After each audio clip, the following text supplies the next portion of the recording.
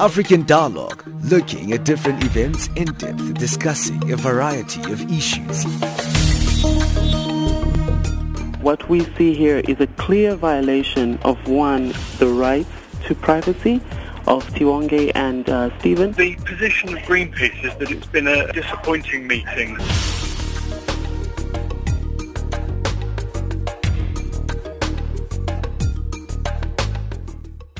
Well, good day, everybody. Thank you for joining us right here on Channel Africa. Thank you for joining African Dialogue with me, Benjamin Mushatama. Remember, we're on the frequency 9625 kilohertz on the 31-meter band to Southern Africa. We're on DSTV channel 802 on the audio bouquet. And don't forget that you can also stream us live on www.channelafrica.co.za. Today is United Nations Day, and it's a very big day because the work of the United Nations is very, very central, because especially in the very much polarized geopolitical space that we find ourselves, it's probably one of those only bodies that actually is trying to bring everyone together in terms of political issues, when it comes to the climate change issue, when it comes to really humanitarian events that are taking place all over the world. So today we're going to be looking at the successes and also the challenges of the United Nations. As the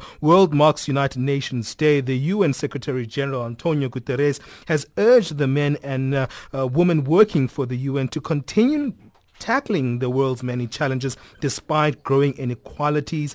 Guterres made clear the organization's determination to implement climate action, fight for human rights and the life of peace that everyone deserves to enjoy.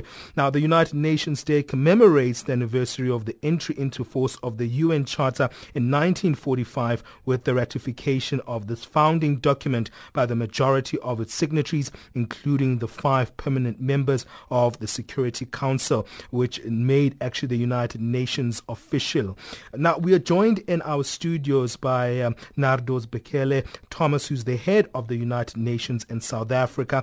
And also on the line, we've got Professor Vishwas Satgar, who is the Professor of International Relations at Wits University. We also have Faith Mabera, who is a senior researcher at the Institute for Global Dialogue. Let me start with you, Nardos. Thank you for giving us your time, and thank you for coming into our studios. It's a big day, the United Nations Day, a very important body. What does this organization mean today, especially in such a fragmented world? We're seeing growing inequalities. We're seeing real move into the right when it comes to politics. And also we're seeing protectionism in many countries, and that openness that we wanted to see in the world is actually becoming less realized in terms of the political narrative today. So what does the United Nations mean, and how important is it? Thank you very much for having me. Yes, today is a very significant day for all citizens of this globe, because, the United Nations is we the people. It's a platform for everybody, rich and poor, to be discussing issues that concern the lives of the global citizen. Therefore, it's a critical one. Yes, since its inception in 1945, we've made headways in many fronts, as you know.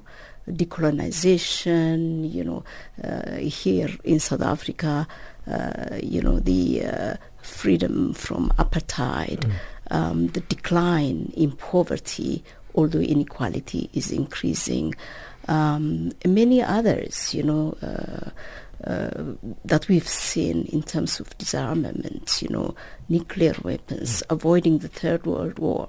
All these are gains that we have, and many, in terms of health, the epidemics, the polios, the eradication of polios, we've done much. And there is still so much to go for as, problems and issues emerge with time, like you rightly said.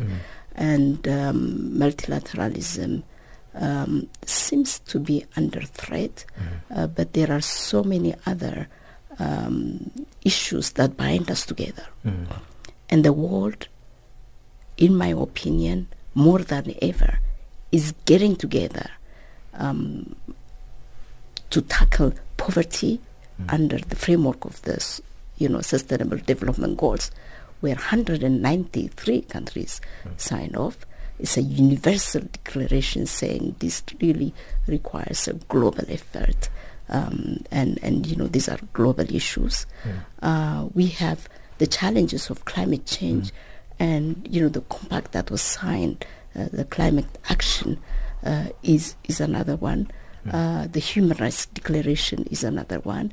There are so many things. The recent migration compact, the global compact that was signed, is another thing that really galvanized all countries, all walks of lives to come together to combat these ills. So I say more than ever we're getting together, although within this threat of multilateralism, there is some purpose that unites us. Well, let me move to our guests that are on the line. Let me start with you, Professor Satgar, in terms of your thoughts around the importance of the United Nations. I think we live in a time that's very highly polarized currently. The political conversations are not as cemented as we want them to be on issues such as the Israel and Palestine issue. Things are very much polarized when it comes to the nuclear issue, and many issues are actually ones that are actually showing that the United Nations actually does have a challenge. When you look at the U.S. President's viewpoints on climate change, him thinking it's a non-existent issue, that's another problem indeed, contrasting it to what Nardos Bekele-Thomas was highlighting in terms of the ambitions that they have as the United Nations in dealing with climate change. How important is this body? Because where I see it, it is the only unifying body that has the kind of ambition to make sure that people sit on one table. Benjamin, thank you for having me on your show, and congratulations to the United Nations. Let me just say this. If we were to do a thought experiment and imagine the world without the United Nations, I would argue that we would have a worse world. We would have a world that is devoid of a multilateral system. So, in short, what I'm saying is that the UN does provide us with a global architecture for the interstate system to deal with various systemic and other challenges that it faces. Now, whether that multilateral system has worked or not is the big debate. And the history is really very checkered. To come to the point and the remark made by your guest from the UN, that this is a body about citizens, I think we need to qualify that a little bit because it speaks to how the UN has played its role. The UN is premised on two things. It's premised on the powerful state at the heart of the interstate system having, if you like, disproportionate power in relation to other states. So hence you have the five powerful states, nuclear states, in the Security Council having a veto, for instance. The second thing is that the interstate system is premised on the nation state itself.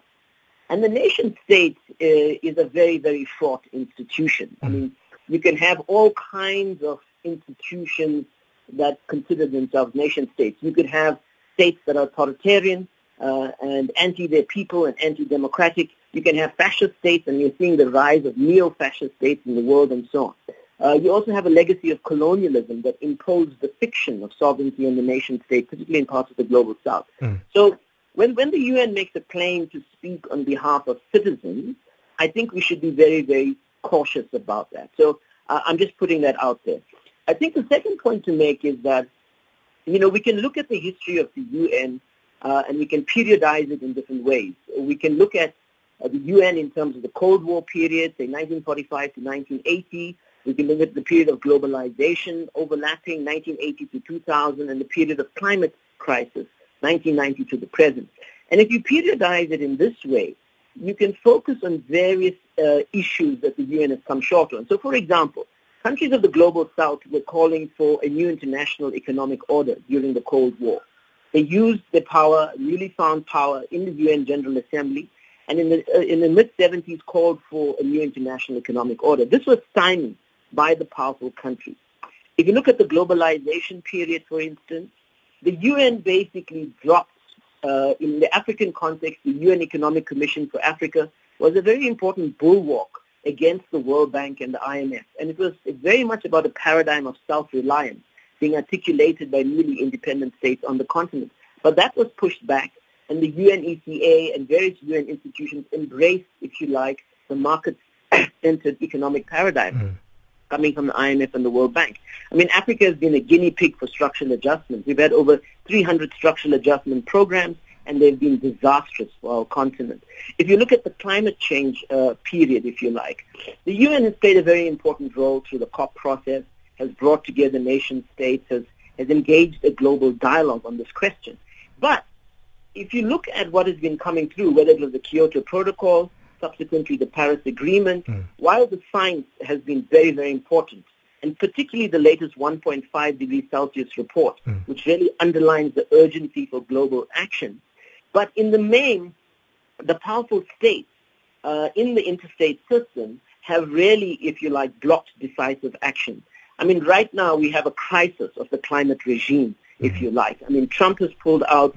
Global carbon emissions are on the increase according to the International Energy Agency. And the big challenge right now is for us in national spaces to claim the initiative around climate change and the just transition.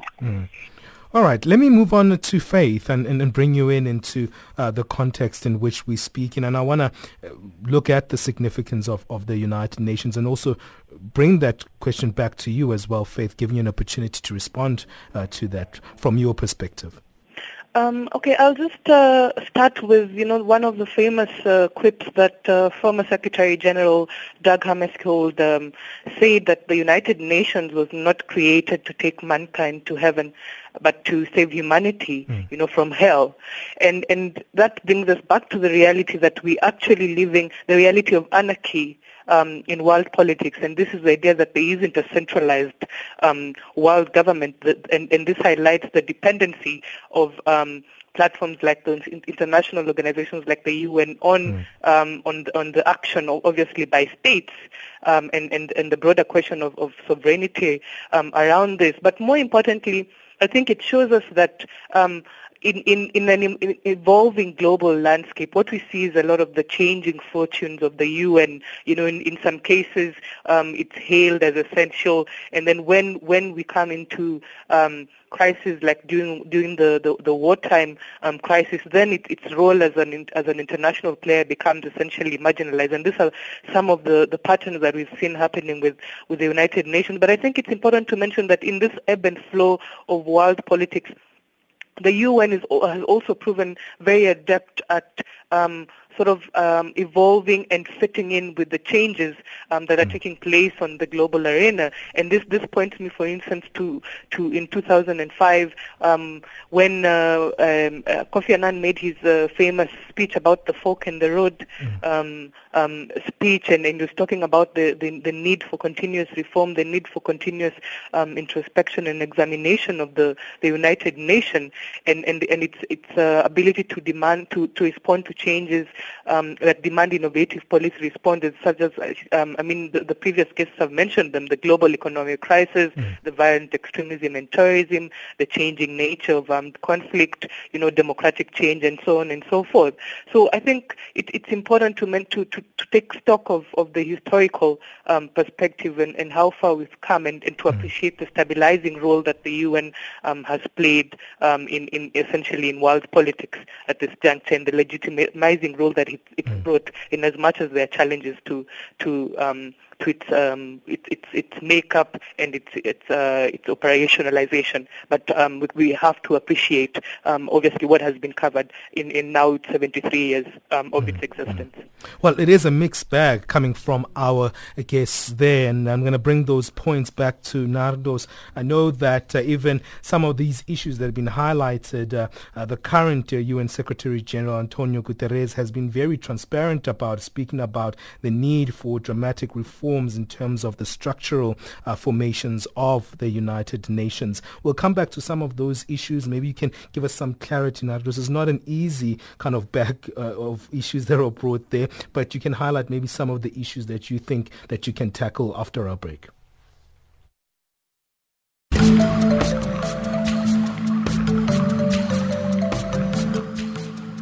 This is Channel Africa, South Africa's official international public radio station on shortwave, internet and satellite. From an African perspective. Guess what? You can now listen to Channel Africa using Silozi, Chinyanja, Kiswahili, Portuguese, French and English, giving you an African perspective. Hi, my name is Thandolunye Nzovu, and you are listening to Channel Africa. We love Channel Africa from an African perspective. Channel Africa, bringing you the African perspective.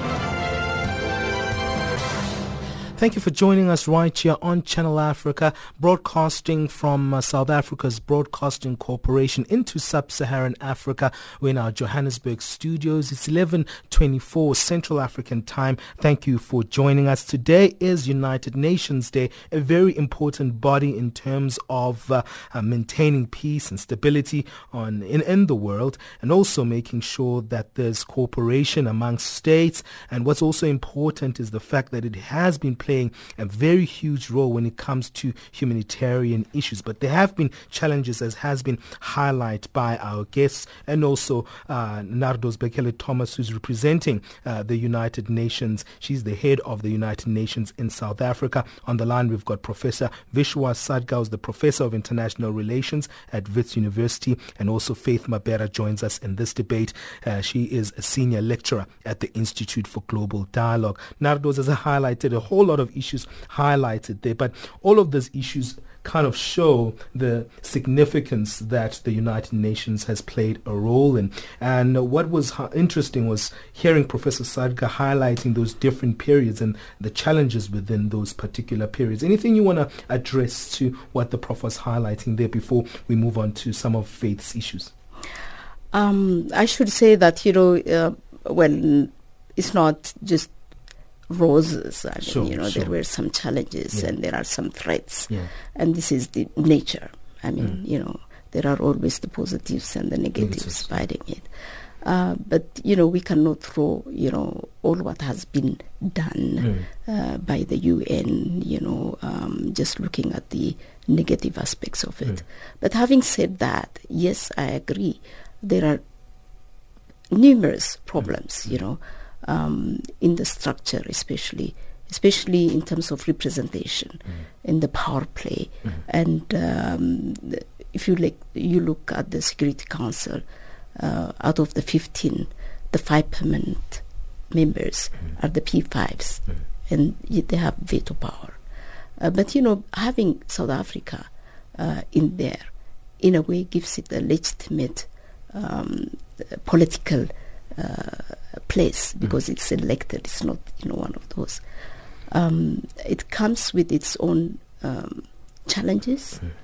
2 year, then you have got 9 votes to pass anything. 5 is already given, so you have just 4. So we really need to reform, and we really need to push for reform. It's not compatible with the 21st century global organization. And there are many things that we need to do, and there are failures, weaknesses, but the most important thing is, do we learn from these weaknesses, and how do we address these weaknesses? And if they are structural ones, how can we organize ourselves, the G77, whatever, to tackle these issues are some of the things. And right now I think, with the AU getting stronger and stronger, and even the peace, the relationship between the AU Security Council and the UN Security Council, and South Africa playing the bridge, is so important and critical.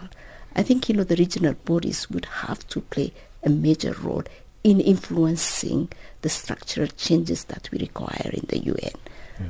And the weight that South Africa has within that Security Council, even as a non-permanent member, is very heavy, because it has to actually put the African agenda before the Security Council. How important is that particular role for South Africa? I think it's so critical, not only for South Africa, but for the entire Africa continent. There are other 2 African countries that are in the Security Council. It's very important because we really need to build a bridge. It's very important because, we have to really address the root causes of conflicts so that we can address, peace, security in Africa. It's very important because the voice of Africa will be heard there. So I think it's critical and important that we have an strong African country being in the Security Council. But certainly, when decisions are made, you need also the resources to have an evidence-based discussion. Sure. And for that, you need resources to really go investigate issues to bring to the table in the Security Council. So African countries, to some extent, are constrained also by financial means. Faith, let me bring back that to you in terms of looking at, or let me start rather with Professor Vishwas Satgar, because I've been told that I have limited time with you since I have to let you go soon. In terms of that issue of reformation and the Security Council matter, it's been a pending issue, and the real fight is really making sure that we have more members within the permanent seat structure. What are your thoughts around this? Because a lot of issues pend around that particular decision-making dynamic. So I think if at a world order level we want to, if you like, institutionalize and entrench the ethical value of peaceful coexistence, if we reflect on the kind of history of the UN, I would argue on balance. And yes, your guess on the UN is right. There have been positives by the UN. But on balance, the current UN multilateral system, in my view, is sclerotic. It is a product of a particular point in time and history, and we really need to think in terms of a fundamental overhaul of international relations and multilateralism. So the one possible trajectory is reform, where you tinker with the existing interstate makeup of the multilateral system, and you try and increase voice, and you try and increase or restructure the redistribution of power within the existing institutional arrangements. That's one possible trajectory for reform. The other possible trajectory for reform, which has also already been alluded to, is strengthening regionalization. But given what's happening in Europe right now with the implosion of the European Union, given some of the challenges we have in the context of building the AU, and renewing Pan-Africanism, the regionalization project is also hitting very, very serious challenges. The third possible trajectory for remaking multilateralism and international relations is really to think in terms of a whole new set of institutions and configurations. Here we need to be talking about global democracy and need to be talking about a global state, given the fact that I believe that increasingly with climate change and its impacts, nation states, parts of our planet, etc., are not going to be habitable. Migration trends are increasing and deepening. We're going to see more people moving across this world just to survive and sustain themselves and so on. We are at an epochal turning point in world history. And I think we really got to start thinking about a new set of global institutions, maybe a global parliament that involves citizens of the planet directly electing representatives, for example. We might have to be talking about inventing global political parties and things like that. We might have to be talking about a global administrative apparatus to deal with the global challenges we're going to face. In my view, that should be the trajectory for reform and fundamental systemic change, if you like, if we want to achieve peaceful coexistence going forward as humanity. Well, thank you so much, Professor Satgar, for giving us your time. I know we have to let you go, but let me move on to you, Faith. It seems like in certain dynamics, Nardos and Professor Vishwas are really much agreeing with each other on certain sentiments, especially when it comes to the need for reformation. What's your thought? I think I agree with Professor Satgar's viewpoint that essentially the emphasis should be based on a more collaborative security framework, away from the competitive management of global issues that we've seen insofar as reform. I mean, reform has been an issue that has dominated the UN debate since as far back as 1979. And up until this point, there isn't sort of consensus on the way to go. But I think what's important is that we need to sort of remember that the global governance, which is the heart of the UN, must come to terms with the emergent regionalizing patterns in a multipolar sort of world. And a scenario that we'll probably see, and there's much appetite for it, is this idea of regionalization of global governance, where we see a lot of partnership forming around continental and regional economic communities with the UN bodies, particularly bodies like the Economic and Social Council, or even a body like the UN Security Council, and essentially also the issue of UN Security Council reform. And this is one of the areas where, for instance, a group like the Africa Group has pushed for abolition of the veto, much to the chagrin of the members who wield the veto power.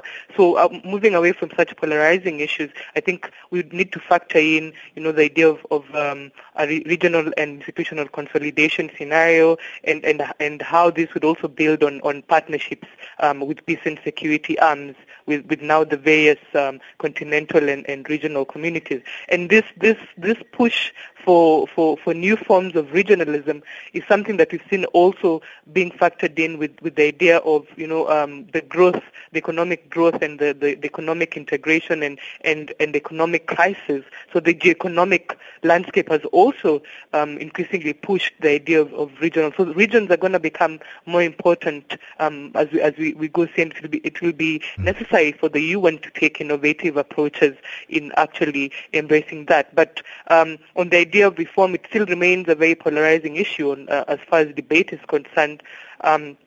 But it's up to, for instance, now with South Africa going into the Security Council in 2019, it would be interesting to see whether it's one of the issues that one of the thematic issues that South Africa would take up and try to push for a sort of closer to the goal of reform in a very innovative manner.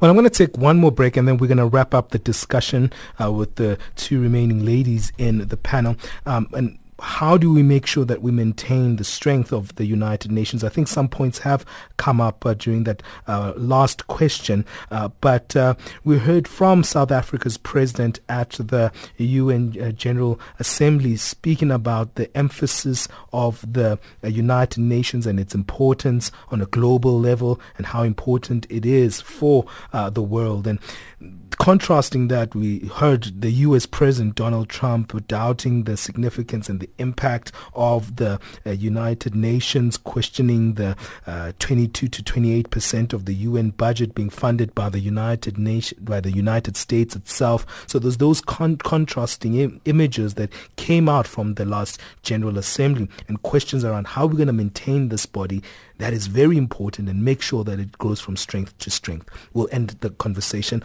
after this break with that question.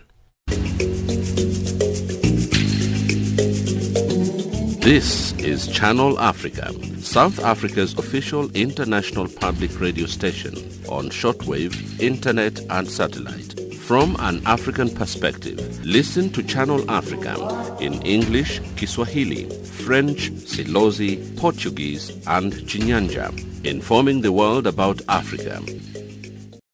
Well, thank you for joining us right here on Channel Africa. I remember you listening to us on various platforms. If you're listening to us on DSTV in South Africa and some SADC countries, we're on Channel 802 on the audio bouquet. And if you're listening to us on our shortwave service, remember that we are on the frequency 9625 kilohertz on the 31 meter band to Southern Africa. And our international community can listen to us on our website on www.channelafrica.co.za. We're about to wrap up up the conversation of the United Nations and its importance in terms of where we are globally. And it's been a very elaborate conversation alongside Nardos Bekele-Thomas, the head of the United Nations in South Africa. We had Professor Vishwas Satgar, who has left us. We had to let him go. He's the Professor of International Relations at Wits University. And also we have on the line still, we've got Faith Mabera, who is joining us from the Institute for Global Dialogue. He's a senior researcher there. Nardos, let me wrap up this part of the conversation with you in terms of looking at how do we maintain the integrity and also the importance and the viability and support. I think that's one thing that we're taking for granted, the support of the United Nations. It's very important, in spite of all these different issues that we highlighted, that we still support it financially, we support it whether it's politically and also in terms of having those bilateral relationships maintained. Thank you very much. I think, that is very critical because, as we are reforming, and it takes a long time, the global governance, but then, the Secretariat is reforming itself under the leadership of the Secretary-General Guterres, and, in the three areas, in peace and security, in administration and management, and also in the UN development system that supports countries in the various areas. On the peace and security, the focus would be on sustenance of peace and preventive action. Okay, and also making sure that the various departments of the Secretariat, the DPKO, the DPAs, the peace building, come together to deliver results. So, he's really focusing on rationalizing the various departments' works, functions and roles, and making sure that prevention and sustenance of peace is in the prime agenda of this peace and security pillar. When it comes to the management, he is moving fast. Actually, it's just incredible. He's moving fast into making the management to be agile and very flexible and delivering as one. The UN development system, which concerns us, is also being reformed and is building a coordinating role, empowering the resident coordinator to be the only one coordinator of the various agencies, so that fragmented projects and fragmented actions are, in the past, and an integrated, holistic approach of the 17 agencies, for example, in South Africa, coming together to deliver as one on the Sustainable Development Agenda in support of the country, and also making sure that ownership and leadership of this whole support is bestowed on the government. And therefore, we support the government's MTF, first of all, by mainstreaming the SDGs in the medium-term expenditure framework and in the national, plan, which is already done, and going down also at the devolved level, at the decentralized level, making sure that integrated development plans have SDGs mainstreamed with the various indicators, and supporting that from the back, all the 17 agencies in the different areas. So it's an integrated, holistic approach, coordinated with low transaction cost and very cost-effective support system that he is pushing towards under the leadership of the resident coordinator within a given framework, which is a derivative of the medium-term expenditure framework of the government. So this is where we are. Well, let me give you, Faith, a little bit of time then. I think I've been impressed by Secretary-General António Guterres. I find him very transparent. I find him very kind of, he does kind of approach issues directly. I've even seen him actually speak against some of members within and address even the members of the Security Council, the permanent members, and directly addressing issues of Security Council reforms. Your thoughts in terms of maintaining this very important body? I know there's that challenge of funding as well that could be right in the eyesight of the United Nations after we heard that statement from US President Donald Trump. What are your thoughts?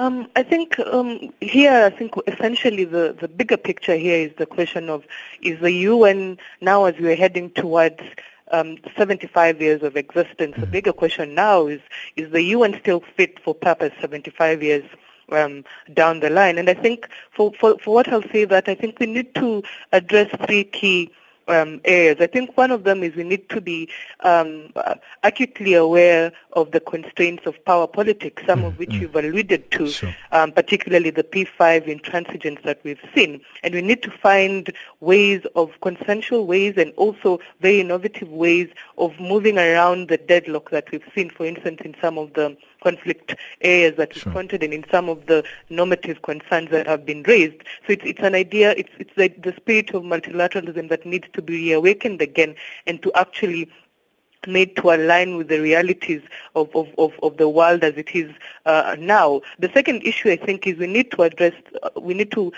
the need for effectiveness and capacity, essentially as a key criteria for gauging the effectiveness of an institution such as the UN. And in this case, we need to move away from a narrow perspective of almost the very inward-looking nationalistic sort of perspective and move to the more broader return to the we the people's concept as articulated in the UN Charter. And this, for instance, has been seen also in not only in areas like your guest mentioned the idea of peace and security, where we've seen a lot of debate around reform of the peacekeeping operations, but also in the development cooperation agenda, where we've seen a very clear move towards the notion of sustainable development, particularly in the 2030 Agenda 2030 that we've articulated in the SDGs. But I think also important is the question of increased legitimacy and representativeness,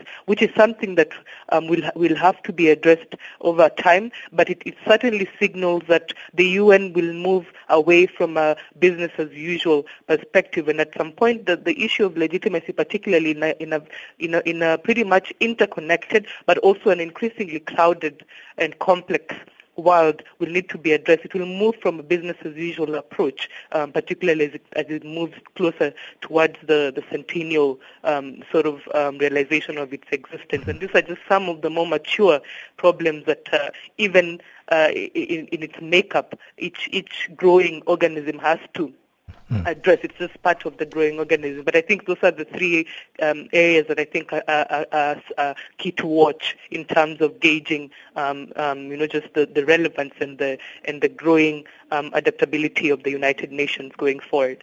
Well, thank you so much, Faith, for giving us your time. That's the voice of Faith Mabera, senior researcher at the Institute for Global Dialogue. And thank you to Nardos Bekele-Thomas, the head of the United Nations in South Africa. Thank you for coming into our studios. She was waiting patiently in the back of the scene. And thank you for engaging in such a fluid conversation and giving us your remarks. And that representation is so important from the United Nations. So we really appreciate you being a stakeholder in this conversation. Thank you very much. You're one of the most important partners in our work and fight against poverty and inequality. Thank you very much.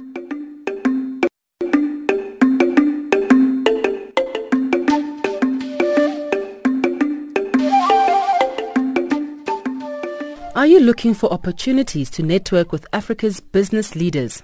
Do you want to engage with movers and shakers and participate in master classes presented by industry experts? Then, here's your personal invitation to attend the 4th Annual Africa Women Innovation and Entrepreneurship Forum and exhibition taking place on the 8th and 9th of November in Cape Town, South Africa. If you want to register, then visit www.awieforum.org. Again, www.awieforum.org. If you cannot make the event, then don't worry. You can follow it through live broadcasts on Channel Africa. Channel Africa, bringing you the African perspective.